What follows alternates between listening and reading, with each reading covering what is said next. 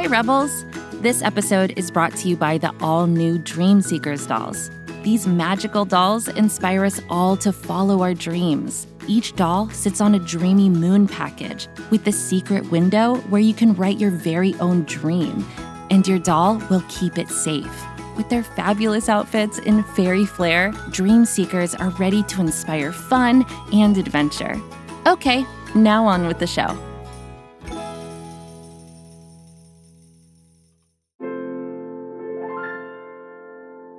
Hey, Rebels! This is a very special mini episode of Goodnight Stories for Rebel Girls in partnership with Dream Seekers dolls, inspiring all of us to follow our dreams. Once upon a time, there was a little girl who wanted to dance and sing and shine in front of a huge crowd. And one day, she would find her voice and do just that. Her name is Amanda. I'm Jaqueline Green, and this is Goodnight Stories for Rebel Girls, Mini Edition, a fairy tale podcast about the rebel women who inspire us. I followed my dream to become a dancer with the Alvin Ailey American Dance Theater in New York City, and I'm so excited to share this dream-seeking story with you. On this episode, poet Amanda Gorman, who at 23 is already changing the world with her message of hope.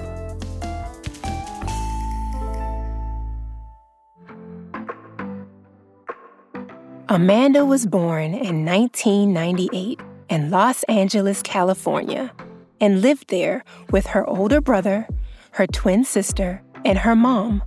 When Amanda was a baby, she had an auditory processing disorder. So, as she learned to talk, she had certain letter sounds that just wouldn't come out of her mouth, especially the letter R. She tried speech therapy and tongue depressors. She even tried not using any words with the sound in it. But that didn't last long. Amanda had too much to say. So she started writing out all of her ideas, and she couldn't stop. Amanda's first journal had purple pages. She named the journal Sarah and covered every inch of it with new ideas. There she'd sit on the playground, surrounded by shouting and laughing kids on the slides and swings, furiously scribbling in her purple pages. When she got a little older, Amanda started reading some of her poetry aloud to people, too. She'd always wanted to perform, even though public speaking terrified her. Standing backstage at poetry readings, she felt tremors of excitement and fear. But what would happen if she just left her words on the page and stayed silent? That's the question that really made Amanda step out into the spotlight. She couldn't let fear make her stop speaking out. And so, she put on her grandmother's dewdrop necklace and came up with an empowering mantra to say to herself before she went on stage. I am the daughter of black fighters, who descended from freedom fighters who broke their chains and changed the world. They call me. Amanda still says these words every time she's about to go on stage. And by now, she's been on some of the biggest stages in the world. In December of 2020, Amanda's phone rang. It was a call from President-elect Joe Biden's inaugural committee. They asked her to read a poem at the presidential inauguration just a few weeks later. But it wasn't an easy poem to write. There was so much she wanted to say. She wanted to be inspiring, transforming, and connect people all over the country, and even the world, with the rhythm and momentum of her words. She thought about her mantra and all of her ancestors surrounding her, lifting her up to get to this moment. On January 20th, 2021, Amanda became the youngest inaugural poet in U.S. history. It was cold in Washington, D.C., and snowing lightly that day. Amanda was dressed in a long, bright yellow coat and had a red headband on top of her braids like a crown.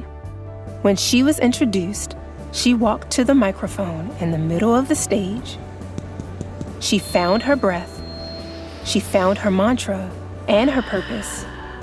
And she read the words she had written for that moment. When day comes, we ask ourselves, where can we find light in this never-ending shade? The loss we carry, a sea we must wade. Amanda spoke slowly, clearly, enunciating every word carefully. She raised her hands and swirled them in a sort of dance that moved with her ideas.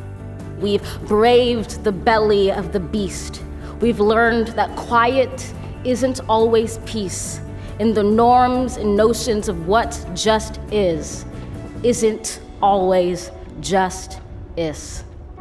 And yet the dawn is hours before we knew it. Somehow we do it. Somehow we've weathered and witnessed a nation that isn't broken. When she was done, the crowd erupted in a standing ovation. Everyone cheered for her poetry and vision, and her yellow coat like a bright ray of hope. Amanda's vision and clarity have captured many people's attention all over the globe. She's recited her poetry for the Super Bowl and has 2 original books coming out soon. Plus, she's promised that in 2036, she'll run for president herself.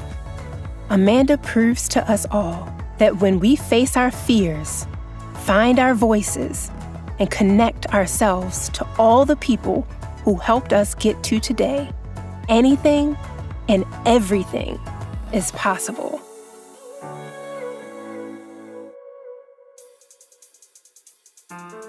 This podcast is a production of Rebel Girls and is based on the book series Goodnight Stories for Rebel Girls. This special mini episode was produced by Isaac Kaplan-Willner. Sound design and mixing by Bianca Salinas. This episode was written by Abby Scher and proofread by Joe Radigan. Executive producer is Katie Sprenger. Original theme music was composed and performed by Elettra Barjaki. A big thanks to the whole Rebel Girls team who make the show possible. For more, visit rebelgirls.com. Until next time, stay rebel.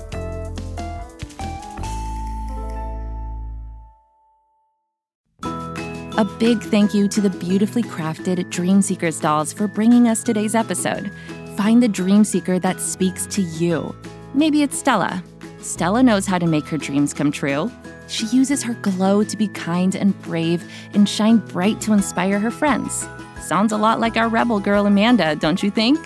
Find the dream seeker that speaks to you at all major retailers. Dream Seekers, inspiring girls everywhere to follow their dreams.